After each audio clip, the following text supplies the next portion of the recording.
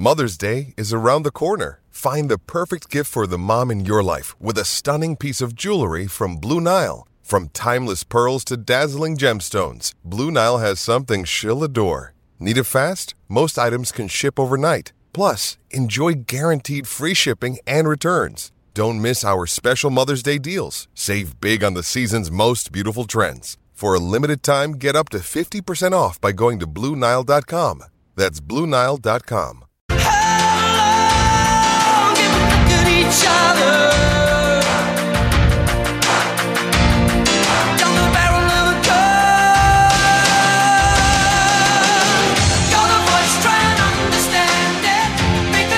Right, it is 9:32 here, and let's get across to the call board where Mikey from Christchurch awaits us. Mikey, good morning to you.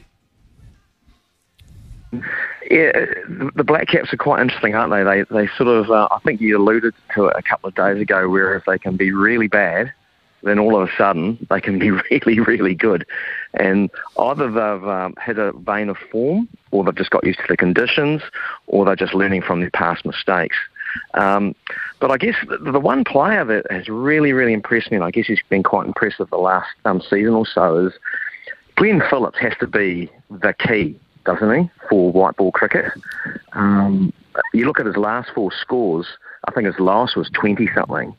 And if you take that form into the one-dayers, I mean, Kane Williamson, all those other guys, brilliant, Devon Conway, but for me, Glenn Phillips seems to be the absolute key to us unlocking to some sort of World Cup success. What do you think? Well, yeah, I agree, totally agree. I think he has to bat in a very key position. He has to bat at 5 at the lowest. I could see him batting at 4 in time to come. And this World Cup, perhaps 5 will suit him. But I just like the fact that he is a dangerous player. He's capable of playing all the shots. Sometimes he's guilty of trying to play them all in the same over, and that is to his demise. And again, this morning I would have liked to have seen him in a position where he would have gone through and won the game for us not out. That would just be an increasing sign of his maturity. But I like him. And I like also when you see guys batting together well. And he clearly has batted together very, very well with Chapman. I think they were Auckland teammates in the past. I think Glenn now plays his cricket out of Dunedin.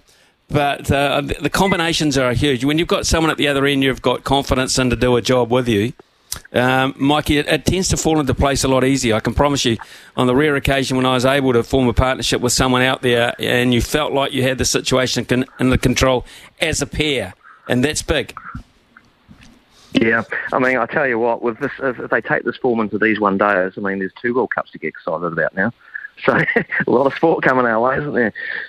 There is, Mikey. There is absolutely a truckload. So, we'll put the cricket on the back burner because, of course, the rugby is on Saturday morning. But nice to see that it's just around the corner. In fact, I think about less than a month away today, actually, New Zealand play England at Ahmedabad. So there you go.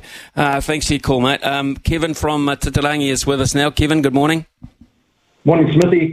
Great day. I enjoyed the cricket. England 175 in 20 overs, but we scored 179 in 17 overs.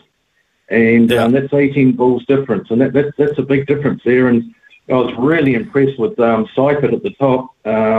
He batted very well. And Phillips and Chapman, if you look at it, they got 20, 26, 25 runs off in boundaries, and that's brilliant batting for 42 and 40. You know, half of them in boundaries. And if you watch Phillips, you watch that back foot, that's where the power comes from when you're playing through mid-wicket. He was just really powering that out over mid-wicket, but he played the same shot as he did yesterday, if you notice, and he didn't quite have the power to get over mid-wicket to the over the boundary. So that might be something he needs to correct. But, it was a great game. It was a great game. Timing is everything when it comes to hitting on those small grounds, and they're very appealing. Get it 3/4 right, Kevin, and you're pretty much guaranteed 6. But he didn't. They were doing some analysis on his stance actually, and they noted that his stance in this particular series is a lot lower than it has been in the past. And when you go low to high, it gives you the opportunity to hit the ball higher further, rather than standing tall and then trying to go down and hit the ball. So maybe that's something they've worked on. Kev, thanks very much for your call. I think we'll head across to Cliff now from Dunedin. Cliff, good morning. Yeah, good morning, Smithy.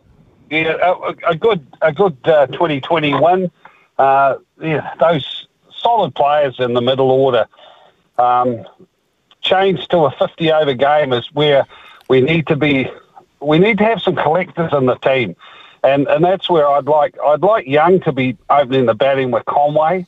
I feel that we've got enough power and through the rest of the team that we don't need Phil Allen.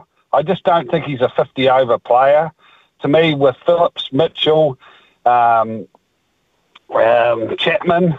these guys, Santner, and even Neesham, there's so much power in our side batting, and with Williamson in that side now, I just think it's a very, very strong side. You know, this 50-over team will be one of the best sides we've put out for a long time. Now that Bolt's in it, Bolt, Henry, Southey, and the two spinners with likes of Neesham, and there's options there with the spinners with Phillips as well. There's so much offering in this side, and I think we need a good start. We don't want to lose early wickets, and that's why I feel that Finn Allen is 50 overs, not him. What do you reckon? Do you think we should look for some collectors in the side as well? Look, I appreciated the fact that they wanted to play Finn Allen, but I didn't appreciate the fact that they were going to hang their hat on his hook right from the outset without him showing us that he's got some sort of consistency, and he hasn't done that. I mean, he's a dynamic player, there's no doubt about it, but you've got to be dynamic more than twice out of 10. You've got to strike it better than twice out of 10. So, in all honesty, he hasn't been able to do that. Having said that, I still believe they will pick him, but he wouldn't be in my side, not at the moment on form. Unfortunately, that for other things, I like the Will Young idea, but again, Will Young hasn't exactly stood up and said you have to pick me, and that's what, when you're a marginal selection in a team, that's what you have to do. I think with the 50s and the 20s changing so often, and he doesn't play in the 20s. Last time I think he played in the 50s, he got 60 or an 80. It just doesn't. It's not consistent enough because they keep swapping forms, and one guy doesn't make it. To me, it's a 50-over game. They've got to remember it's not a 20-20. You know, guys like Ravindra, he could be a very handy player to have in the 15-man squad, especially to have that backup spinner. And we've got Ferguson. I tell you, one guy that's been the tops for me is Matt Henry. Even in the 2020, his figures are very solid. He doesn't go for much, and him and Southey and Bolt and Ferguson, we've got a very good attack, and with the new ball. So, we've just got to play. We've got to be smart out there, and 50 overs is a lot of time to bat. Yep, absolutely. I totally agree with you, Cliff, on all those points that you made. Next up, Brian, is Joey from Auckland. G'day, Joey. How you going? Yeah, g'day, Smithy. Yeah, it was interesting. I was listening on the radio, and it was interesting to see that Chapman finishing it off when Phillips went out. That was a good thing I liked. He didn't seem to panic from what I could hear, and he finished it off. They finished it off quite well, which sometimes we've struggled to do. To get 35 runs or 40 runs off, 44 balls or something. He did very well. That was one of the things I liked. And the other thing too, Ian, Jeremy Coney's fantastic, isn't he? You sound as though you think you're actually there, when he's talking. I mean, when he's talking about, the next ball or what's happening in the field and what have you, you actually think you're actually at the ground. It's bloody, it's fantastic, mate, I think Jeremy's probably one of the best analysts on television in particular, and television he's very good too, but on radio, because he's able to do that. He's a great wordsmith, and he does paint a very clear picture for you. You're absolutely right. I think, probably the best, actually, to be honest. He's very sought after around the world, and I'm very happy that Jeremy's going to be part of our group here on SENZ throughout this summer. Commentating pretty much every ball of international cricket. Jerry will be there. So we're in for a real treat there. There's no doubt about it, a real treat. So, good points, Joey. I think that was great. Do we go to Frank now? Frank? No, we won't go to Frank. We'll wait. We'll go to a break. Okay, thanks, gentlemen. It's 9:42 here on SENZ.